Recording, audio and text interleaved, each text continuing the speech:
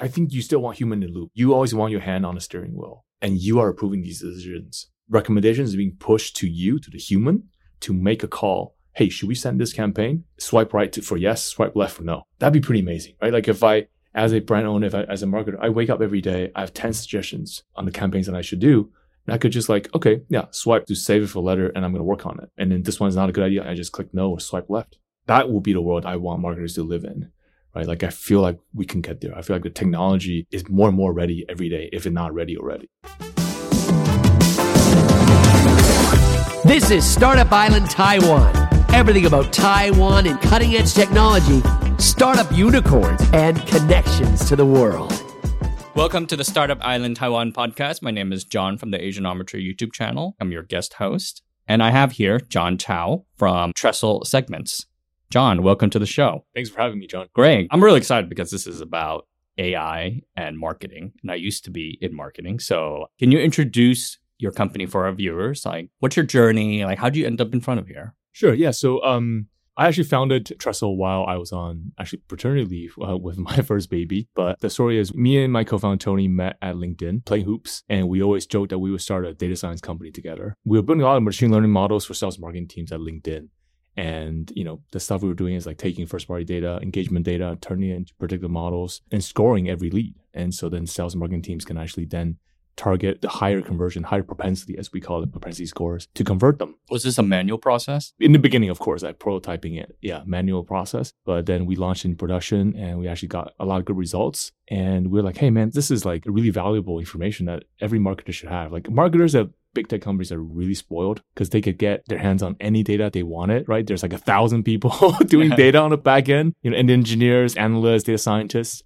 So we were just like, well, how can we make this more accessible to millions of companies, not just, the 5 largest tech companies in the world, right? It can't just be this way. So that kind of became our mission. It's like, how can we make data-driven effortless for all? So that kind of became the genesis for Segments. Did you envision kind of like a tool or kind of like a process? Like, how did the product initiate process come about? When we actually first sat down, we were at this like Hong Kong bakery, with our milk tea and pork buns. And we started drawing stuff on napkins, right? And we started basically, the first thing we wrote down was a bunch of ideas. And one of them idea was basically AI for email. Because we knew that email was such a high frequency, high volume thing. Something like 300 billion emails get sent every single day. And people really don't have the data to make the decisions on what emails to send, who to send it to, what you should say. We actually just left it there. We came back to it after about like 6 months to a year after we all quit. And we're like, hey, this actually looks like a really good idea. Like maybe we should build this. There was a couple of big rocks that we had to solve. The biggest problem is data talent.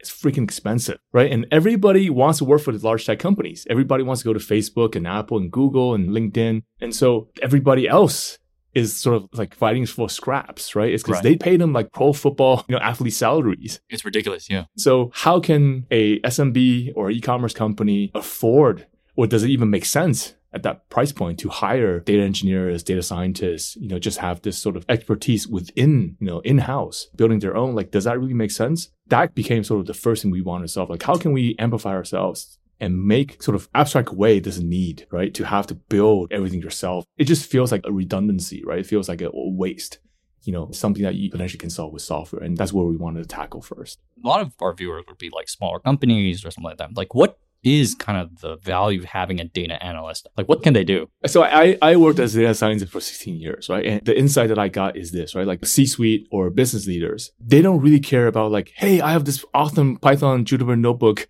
or this awesome Tableau visualization, right? Because they don't really care, right? They don't really care what is on that dashboard.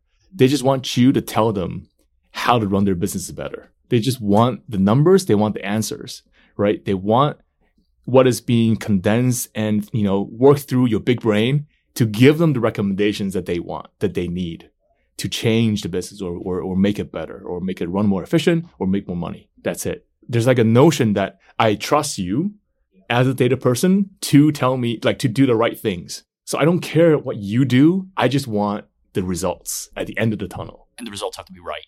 Yeah, until you're proven wrong, right? Like, like that's the thing. Like, honestly, like most of the sales leaders and marketers leaders that I worked with, they're not going to know as much about machine learning or analytics, like what is LTV, lifetime value, how do you calculate certain metrics.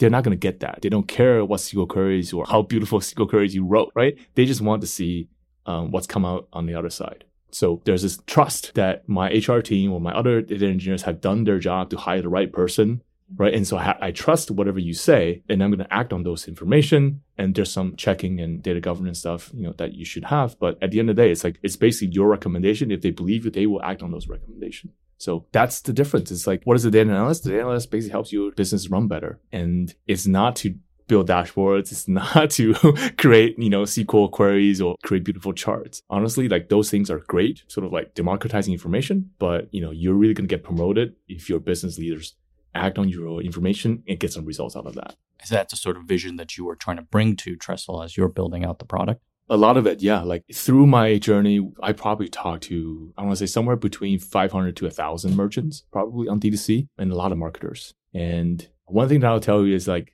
when a marketer say, hey, I want better data, they're lying to you. They don't really want better data. They just want what's on the other side of it. They just want better results. If you give them a bunch of data, really good, solid, accurate data, they still won't know what to do with it. They want better data, but that is actually just a path to getting to results. They just want the recommendations on the other side because they just don't have time, right? They don't have time to analyze it for themselves. So how did you employ these new kind of artificial intelligence methodologies, systems to this sort of paradigm, I guess, to create a better product? So when we started, we looked at Shopify. Shopify is a platform for anyone to start selling online in 30 minutes or less. You don't have to register any domains. You can do that by just paying them a subscription fee. You can start uploading your products and your website is live, right? And now you got to figure out how to ship it and run ads to your site. So it's kind of like the antithesis of Amazon almost, right? Because Amazon owns all that data. They want you to put up, you have a window into their traffic and you're just a vendor. You don't own anything. You don't own any of the data. But Shopify gives you a lot of autonomy, right? You own your brand, you own your data. And so when we started, there's probably like 1 to 2 million brands on Shopify.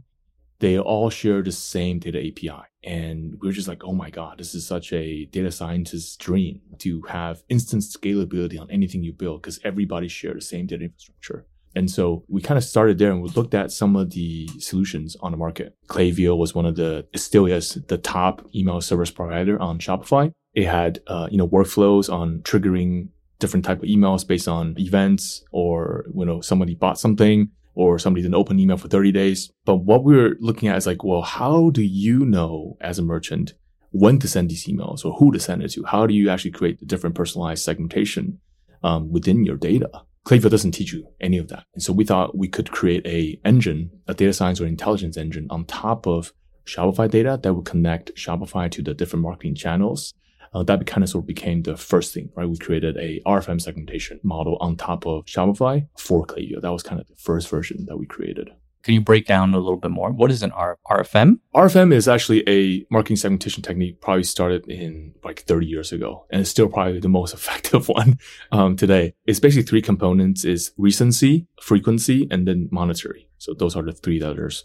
So recency is basically when did they last purchase? And this is the most important dimension. Frequency is just how many times they've purchased. And then monetary is like average spend, basically for every customer. And so you can segment your customers in these 3 dimensions and create basically like a cube, depending on how many cuts of data you create. And you can place your entire customer base into these cohorts. And so it's like the person who spends the most, buys, the most recent and buys a lot. That is going to be your like MVP, right? Best customer VIP. But somebody who's, buys very little, buys infrequently and have very few orders, those are going to be a low value customer. So those are 2 extremes. What are some other models that you tried or kind of built out into? So we worked on Shopify for about 3 years now. And so there are a lot of different ways you can segment your customers. And so we kind of look at it now as like 4 main areas. One is, I would say like rule-based, right? Business rule-based is like, by your channel, by, payment gateway for people who are on Shopify. They could do it from Shop Pay or from PayPal. They can choose different payment. Those are just different sort of like business rule triggers, like wholesale customers, my retail customers. Those are basically just like based on how you're selling your business, right? And those are simple to create. We actually pre-create a lot of these audiences for customers so that when they come in, they can just like plug and play.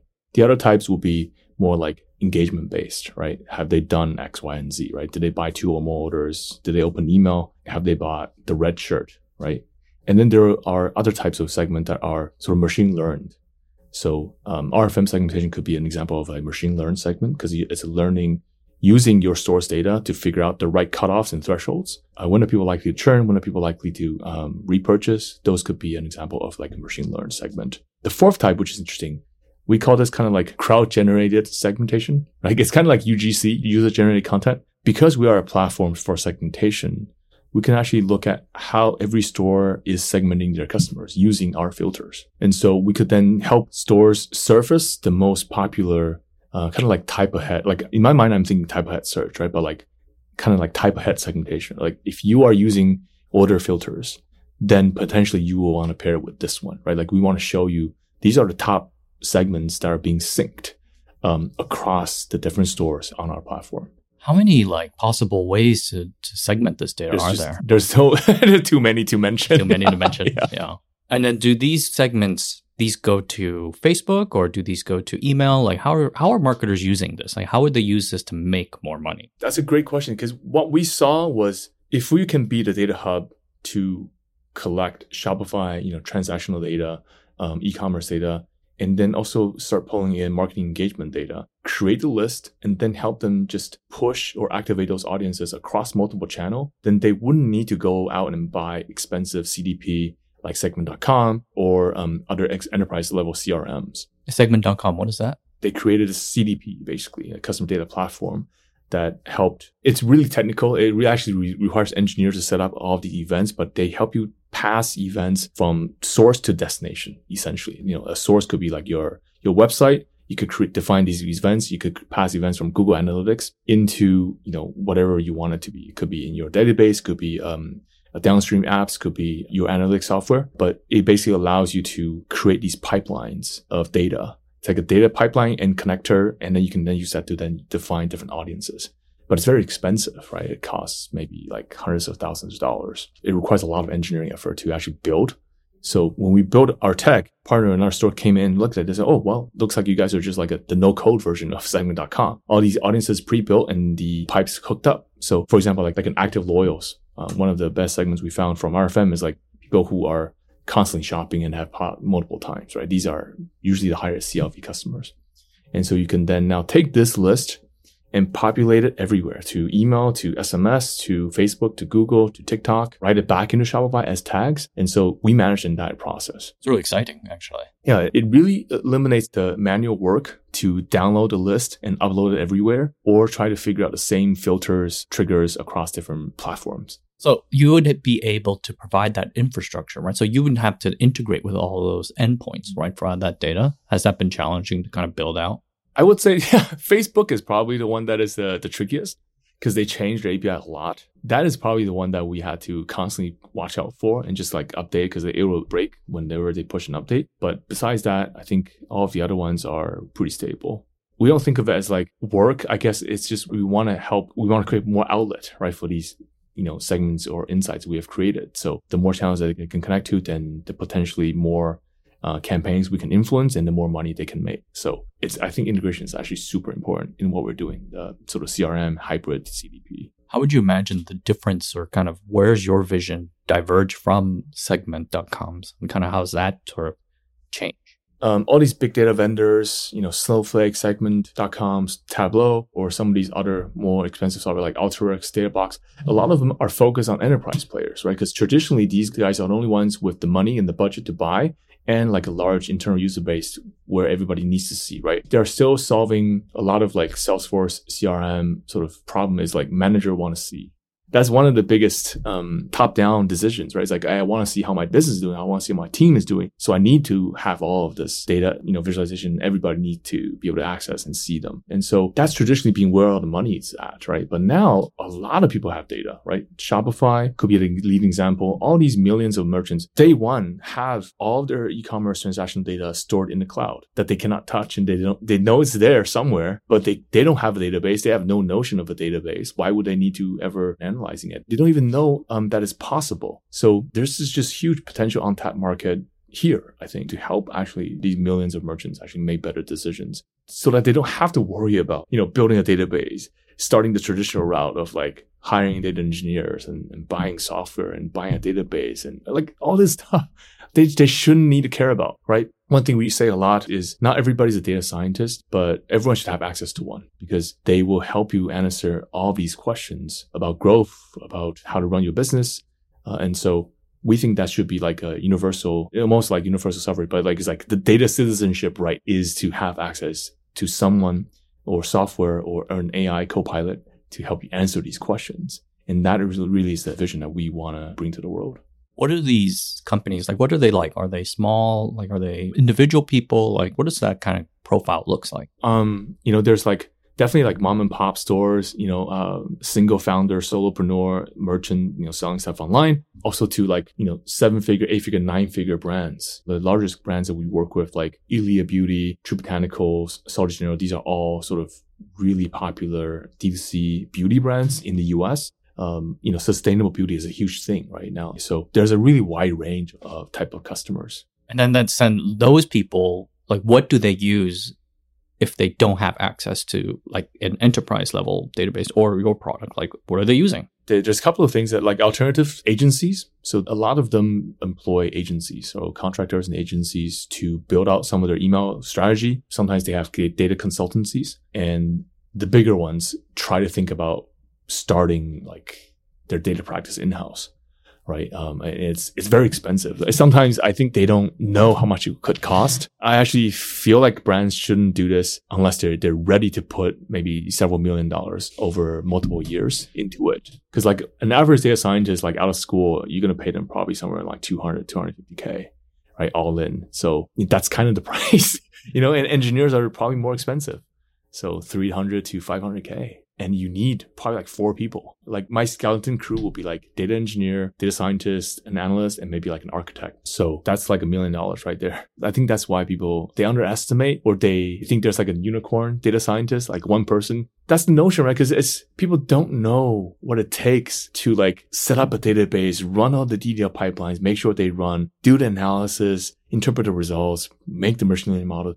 All these things require a ton of school, a ton of knowledge, and a ton of practice. So how are you going to like just generate data scientists out of thin air? Like it's really, really difficult because it's such a cross-disciplinary practice. You mentioned a little bit about this AI co-pilot just now, this idea. Can you talk a little bit more about that? Like, are you collapsing all those 4 roles into one? Yeah, something like that. Yeah, like I think so. Back to that napkin, what we wrote down on a napkin, right? AI for email, right? Like we always thought that what would a self-driving car or like a level 4 self-driving car for e-commerce marketing would look like, right? Like it's not going to be fully automated. We want people's hands on the wheels, but it's going to help you make a bunch of decisions, just like, sort of how Tesla is doing. And so what would that be, right? Like we have all the data to create the segmentation. We have the data pipelines to actually then connect to different marketing channels.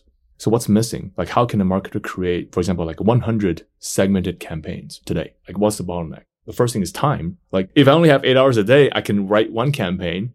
But if I need to create 100 variations of this, is that going to be like 100 times the effort, right? It's going to be so much time. Like no sane person would want to do it, especially when you're pressed for time and pressed for resources. So that's one of the biggest bottlenecks. The second one, obviously, is just like not knowing, right? Which and how to segment, like what to write and what to say and what is the differentiated personalized copy for every, for return customers, for loyal customers, for high-ticket item buyers, right? Like all these things. And I think AI, like when OpenAI ChatGPT launched on November 30th, we were so blown away by this tech, right? Like this is the second coming of maybe like the internet to me. It's like that's kind of like a watershed moment for me. It's like, oh my God, like it's just so much we can do here. And then the co-pilot for coding, like our engineering team were already using the GitHub co-pilot to do coding and they're raving about it, right? And so we kind of took the same approach. It's like, okay, what if we could prepare data, right? What if you connected ChatGPT to your Shopify? And to your email, and to your Facebook, and to your Google. So when you ask it to write an email, it doesn't just write you an email. It'll know, hey, you have, 50 people that are about to churn. You should write them this particular email with this particular offer and this product and send it to these channels. That's what we're imagining what a true AI co-pilot for marketing would be. It's like, it not only answers like, hey, write me an email copy. That's all it could do. Like that's very little, right? That's very limited. But what if it's connected, right, to Shopify, to your email and actually can do these things and suggest them for you, schedule it for you, light up your marketing campaign, fill in the details, and then actually then assist you in campaign creation and sending. That I think would really unlock human productivity and creativity, right? Because then you can like abstract away a lot of the manual tasks and you can amplify the results. And that I think is like so amazing. Like we were trying to coin this term generative CRM 2.0, marketing automation 2.0. That's going to be based on generative AI. I think that's where everything's going to go. That's really cool. That is actually really exciting. So you're kind of imagining something where it's not just like chat with your data. Like right now they have the code interpreter. You can upload like a CSV and just chat with your data. It's more like beyond that, because now you don't have to do the upload. It's connected to Shopify and all that, right? That's a lot of technical work. Yes, we already launched a small part of it. We call it Filter GPT. So Filter GPT is ChatGPT for segmentation. What it does is it turns natural language into filters on our platform to create a segment. So you could basically just say stuff like, hey, I want to find customers who spent $200 or more in the last year, have not purchased this year, and, have not bought like the blue pants or something like that, right? And it's connected to OpenAI, it's connected to GPT-4. You can actually use other languages. It doesn't have to be English. You can use Japanese, you can use Spanish, because OpenAI supports the semantic understanding for different languages, and it translates that. And it feeds back to our segmentation engine and it returns the correct filters. I love it. It's like me personally, I was like, oh my God, I never want to go back to my old way of segmenting customers, of having to figure out the filters, drop down, click, takes about 10 clicks to create that segment.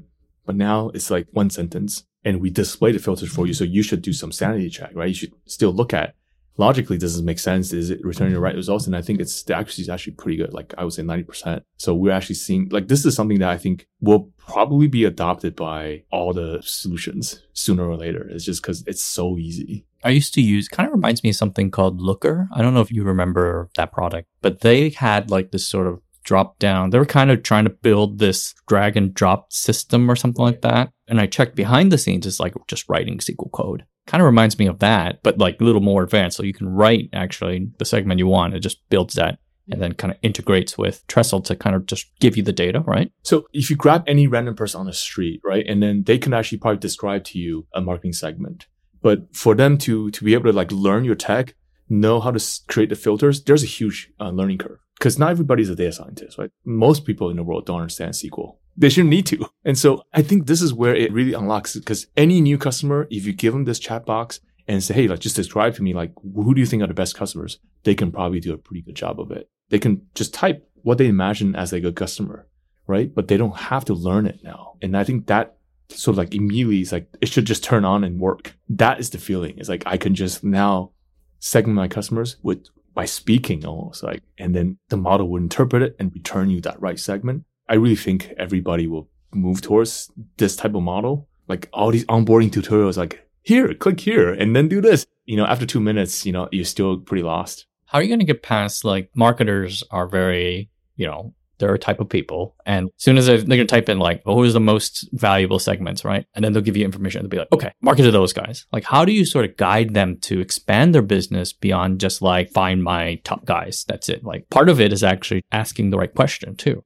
They're like small AI agents that we want them to do different things. So like Filter GPT does one thing. It translates natural language into a filter and applies them. But it doesn't, for example, answer that question of like, hey, why should you or who should you target these segments? So there needs to be a higher level AI data scientist. And that is the co-pilot to trigger these smaller AI agents. And that's how we're thinking about this, right? So we have a segmentation AI, and we have a campaign planning AI, campaign designing or creation AI, and then a reporting data AI.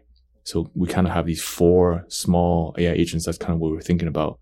And then have this overall AI data scientist to help you then like manage these AI agents to do your job. So to kind of like answer your other question, like, well, how do you know? One of the things that we were thinking about is like marketing calendar and campaigns.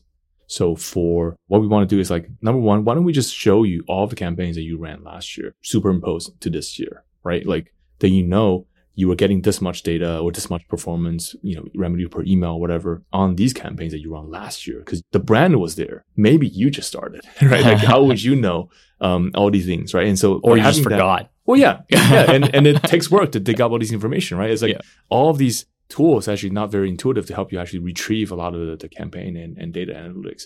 Why don't we do that for you? Number one. Number two, why don't we look across different brands and look at interesting campaigns that people have run that were profitable to then help you fill up, your calendars for the different opportunity areas that maybe you weren't thinking about, right? Because you know what you know, and you know what you did for your brand, but you don't have access to the whole landscape of different brands doing different types of campaigns. And then use an AI planner to then help you suggest these campaigns to run, and then why don't we populate them with like information and templatize them? Now we just need to figure out how to hook up all these things. So I think that's really where the generative AI in terms of the CRM kind of comes into play. Like we think that's going to be super interesting. Have you thought about like making your own AI model for this, or just like building on top of other AI models? I followed your latest episode on Asianometry, and I know how much it costs to train these AI models. So, we don't have that kind of money.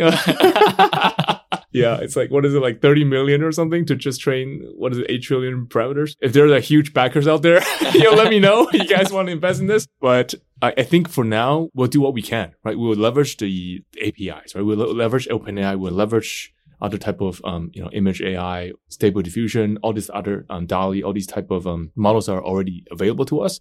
And they don't cost that much, right? AI is going to be like drinking water. I feel like you're going to have access to it. You can turn it on and it's going to be there. And then how can we then use different methodologies that are kind of like out there, right? LangChain or vector databases, embeddings. There's a bunch of techniques people have figured out on top of this infrastructure to help make ChatGPT better. And so I think that is actually the most pragmatic way to move forward and make it sort of your own. I think that's what we'll do first. I want to go back a little bit to DTC, the DTC firms. Like, what's kind of the current state of the market on DTC? Like, what are they looking for? What are they asking for? Like, you mentioned Klaviyo and some of these other companies. Like, are they happy with those tools? It's interesting because it's kind of a love and hate relationship, I would say. I mean, I think for Klaviyo, that's really good because they make a lot of money from D2C merchants and they don't really have a good alternative, right now. Once we build this generative CRM, who knows? But for now, they are looking for better ways to do essentially the same thing, but for less. D2C merchants are time-strapped, wearing multiple hats, constantly bombarded with like refund requests and failed orders and fraud orders and shipment delay. So those are top of mind questions for them. But how can we help them understand who their customers are, when you should target them? Because those are actually just potential dollars on the table that you're just leaving there because you don't know that they're about to churn, or you don't know that you should talk to them this way. And personalization and running ads, more efficiently. One of the things I heard from some D2C brands is like, we just let Facebook figure it out. And what they mean is like, I just target the entire US market and then I just use a budget and let Facebook train their AI model and then they will find me the conversions. That's what Facebook says you should do. That's right. And I feel like it's like Men in Black. Like, I want those flash pen. Like, I think they gave that flash pen to like everybody in the US and they forgot all about like Cambridge Analytica and how, all that stuff, how Zuck was in front of Congress. Like, it's super weird, right? But it feels like that flash pen, memory gone, everybody's back to trusting Facebook and like, here's my budget. Just figure it out for me. Like, that's really magic that they could do this. But that's what brands are doing. Because like with iOS changes, all the interest group targeting is kind of like not working anymore. And so now everybody's like, okay, well, I just let Facebook figure it out. It's kind of like you go into Google. The recommendation is always like increase bid, right? Increase bid size. Yeah. Like when have they ever told you to decrease your bid size? Nope. Never, right? I mean, it's a public company. They for profit. Like their goal is to make as much money. Their goal is to make money for their shareholders. But they also control like the gateway to reach the customer, right? For sure. So when you do a Tresl segment and you're also trying to build on top of some of their tools a little bit, right? Definitely. Yeah. So I think the reason for creating these data tunnels really is you prepare the data first, right? And you tell it to like your downstream outlets, Facebook, Google, TikTok, they're all outlets, right? To reach an audience. But if you can pre-create these different segments of customers who bought more than 3 times, customers who've never bought from you, customers who spent over $1,000, they should get different treatment. And so if you can then customize the delivery for them, you're going to get better results, right? I think segmentation in general is something that every marketer, like 98% of marketers agree works, but it's just like how to segment and what tools you can use to segment is sort of missing. And it's a huge wide gap here on what you can do with data. I think that's more the reason to understand, right? Like if you understand your customers, just like Netflix, tags all of these movies, tags all of their users. And then they can do a much better matching across the two. And so it's never going to be a waste, right? If you learn more about your customer, you're going to know why they're buying from you. What do they like? What do they not like? When are they repurchasing? Are they buying product A and then B? Those are the things that a data platform like Segments can teach you. Do you feel like these D2C companies, what are they most leaving on the table when it comes to revenue? Like, what is something that they always forget to do? Even though they're using Klaviyo, a lot of the flows we've seen, like we've been actually doing a lot of Klaviyo audits for brands, and a lot of them are missing key flows. Email is really cheap to send. Per customer, you're probably looking at like 1,000ths of like $1. And so this is actually just money on the table, because if you can reach those customers at the right time, the ROI on that is going to be like huge. Versus like Facebook and Google, you have a fixed CAC there, right? You're going to probably spend $50 or more to acquire a single customer. So the return on email is much, much larger. Then they just do whatever the default is, right? That's exactly it. You nailed it on the head. Like they use the Klaviyo default templates, and something wrong. My pet peeve with defaults is that they're default wrong for you because it's not based on your store's data, right? Like who told you that your repurchase cycle is 14 days? Like why are you using the default wait 7 days and wait 14 days? Is there a reason? They don't understand. They don't know. Like, oh, I just use this default template. I never thought about that. So when we push, this is where like the value of data can really suggest, because we can see from your repurchase cycles that people lose interest or they stop repurchasing after the 11th day, right? So if you reach out day 14, it's too late. So these are the things that just having these insights or data in front of you pre-built can really sort of teach you a lot of lifecycle insights. I really think they could just immediately benefit from doing even the basics. Can you imagine Tresl running experiments? Like maybe just your co-pilot, right, has to be like, well, we're going to try the 6 days. Well, that's not going to work. You're way ahead of me. But yeah, I actually think the co-pilot ultimately would just be an A/B test engine.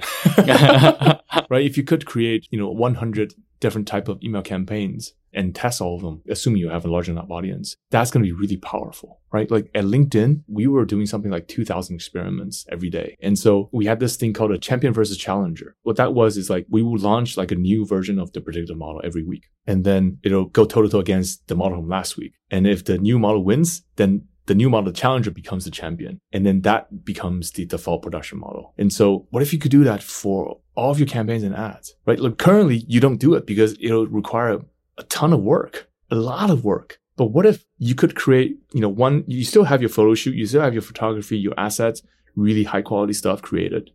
And then what if you could use AI to then make variations of that, right? You can make infinite number of variations and test, 50, 100 different type of campaigns. And you could like create really micro segments based on every single data nuance or, small variations in copy or in the image. That becomes possible, right? Like, I think as soon as ChatGPT and copy AI and all these like image AI stuff came out, that kind of became a reality. It's not far from the horizon. Like that's going to come. And I think this is the last piece, right? Like once you figure out, go from data to the segmentation to then the campaign creation, planning. And then the last part is then, do you want to then turn on this AI A/B test engine, which would then just test all the different, variations and pick the winning one and then move all the traffic there. How would you put the human in the loop? Like the store manager, obviously, back in my old job, they wouldn't even let me send out a Facebook ad or an email without like some manager review. Like how would you kind of insert that human in the loop? And at what steps are you imagining that would be? For sure. Like this is why it's a co-pilot, not a autopilot. Because I really think AI is here to make humans more productive and creative. I'm terrible at drawing, but I could now use prompts, to generate pictures using Midjourney. My daughter happened to love Rapunzel, and I typed into Midjourney, Rapunzel, long hair, golden hair, Disney-like background with two girls reading books. And it generated this like image for me, basically fitting that exact experience. I can show the picture to you guys, but it's like, I'm not an artist, but I could do these things now. Like that makes me feel really empowered. And I think that's the power of AI, is to help marketers not having to worry about the data anymore and not having to be bottlenecked by branding or brand assets, creations, all the design, all these things, but just have my high quality photo shoot, but then make a lot of variations of it for the different segments and the different customers and use AI to then help me make the 50 new segments that I wanted to make, but I couldn't. So I think you still want human in the loop. You always want your hand on the steering wheel and you are approving these decisions. Recommendations are being pushed to you, to the human, to make a call. Hey, should we send this campaign? Swipe right for yes, swipe left for no. That'd be pretty amazing, right? Like if I, as a brand owner, as a marketer, I wake up every day, I have 10 suggestions on the campaigns that I should do.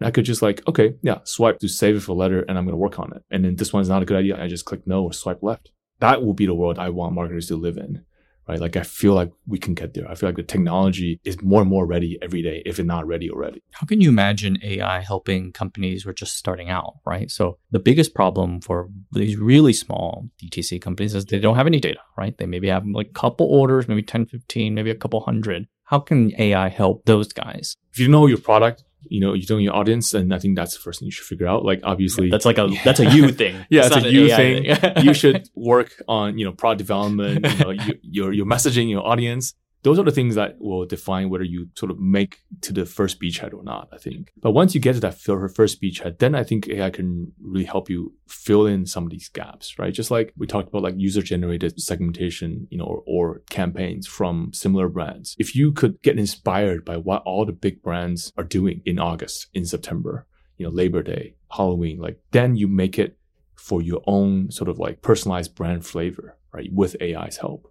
Right? Because you could say, okay, well, here I can write a story about our brand and then ask AI to say, hey, can you turn this campaign in the voice of our brand? It can absolutely be done, right? And so a lot of that, it's like Bayesian priors.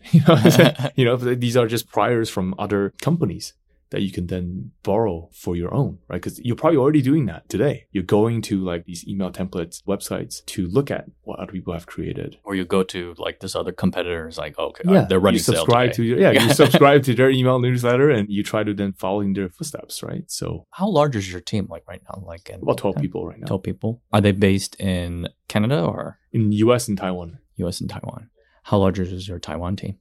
We have about 9 people in Taiwan. What are they working on? Is it engineering or kind of like? Mostly engineering. And then also we call it like revenue operations, which is basically like sales, marketing, and customer success. And, product design, data science. What's it like kind of recruiting Taiwanese talent? We were really lucky, I think, because we found such high quality talent. I'm super stoked about our Taiwan team. Every one of them is just like really, really good. I posted in a bunch of job sites. I ended up recruiting 4 from one of the website called meet.jobs. I put up English job descriptions because I was like, I want to find people who can speak English because we have an only remote team, fully remote, and we use English for all meetings. And we have a very Silicon Valley culture. Like we kind of practice no rules from Reed Hastings, Netflix founder. A lot from that book, plus some of our own LinkedIn stuff that we learned. So it's all about like responsibility, freedom, responsibility, radical candor, transparency. So we were looking for a very specific culture fit of people. And I think using only English job descriptions help sort of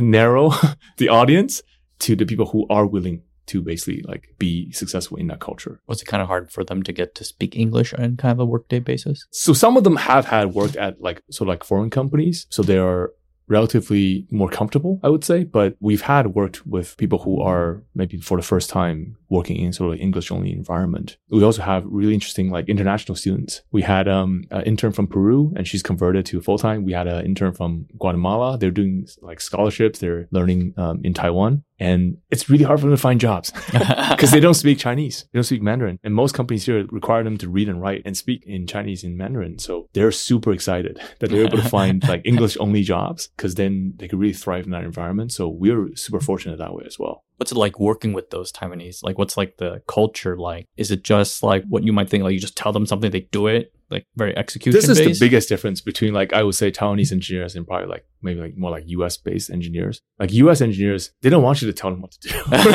Right?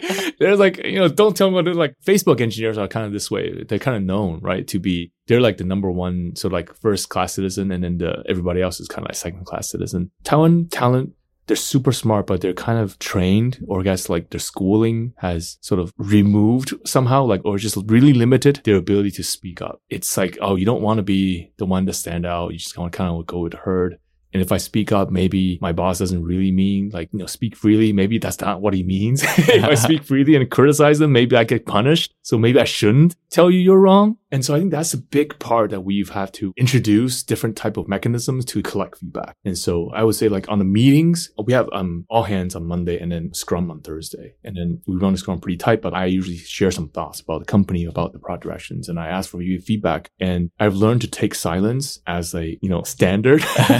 As like what usually happens. But sometimes the engineers will speak up. Like a few of them have learned that it's a safe place. They can say these things without consequences and they will make these recommendations recommendations, suggestions. And I think I really, really appreciate that. The other thing we do is we have these we call it basically retrospective. After every sprint, we run basically like 1 or 2 hours and ask people like start, stop, continue, right? What are some things that we should continue doing? What are some things that we should stop doing? And what are the things we should start doing? Like what's working? And we ask them to then fill out like a sticky notes, I guess, so using Figma. And then they can fill out these sticky notes on all the things that has worked. And that is one of the most valuable meetings we have every month. So you feel like they're kind of a little more restrained. They're not going to call you out in a big social setting, but they're more amenable to giving you quiet feedback behind. Everybody has opinions, right? But they're just like, they don't want to speak sort of out of turn or in front of a lot of people, but like how to create a safe space where they can then voice their feedback. And all of these feedback are super valuable. Like we've made so many different ways, variations of like running our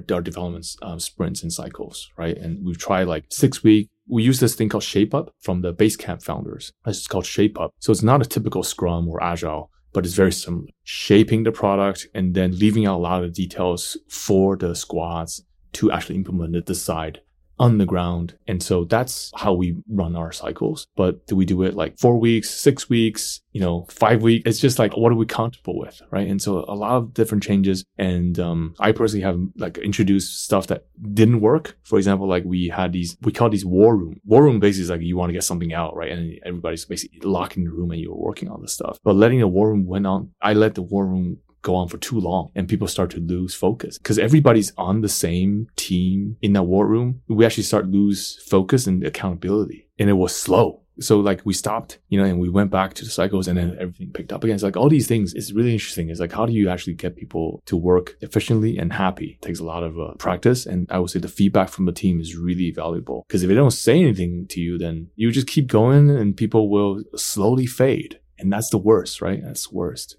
And, that passion dies, right? That's the worst. So what does the future hold for Tresl and your team? What are you excited about? What are you working on? What are you doing in the future? I think this generative CRM, we just like wake up thinking about and going to sleep thinking about. I think the entire team is super stoked on it. Like everybody have like embraced sort of OpenAI and try to find more interesting ways to leverage ChatGPT. Use ChatGPT to create a report for you, suggest campaigns to you, suggest copy. It's just so many things that left to be worked on. But I think the future is like, how can we really create a generative experience and make data-driven effortless for millions of brands, starting with e-commerce and probably other companies. John, so exciting to have you and to have this conversation with you. Thanks Likewise. For coming in. Anything you want to pitch? One last thing. We're actually based in the Taiwan Tech Arena as part of the Spark Labs. And so we're looking for partners, investors, and people who love data and data nerds, data engineers, AI to come and join us. Great. Thanks for coming on the show. Thanks, John. Thanks so much for having me.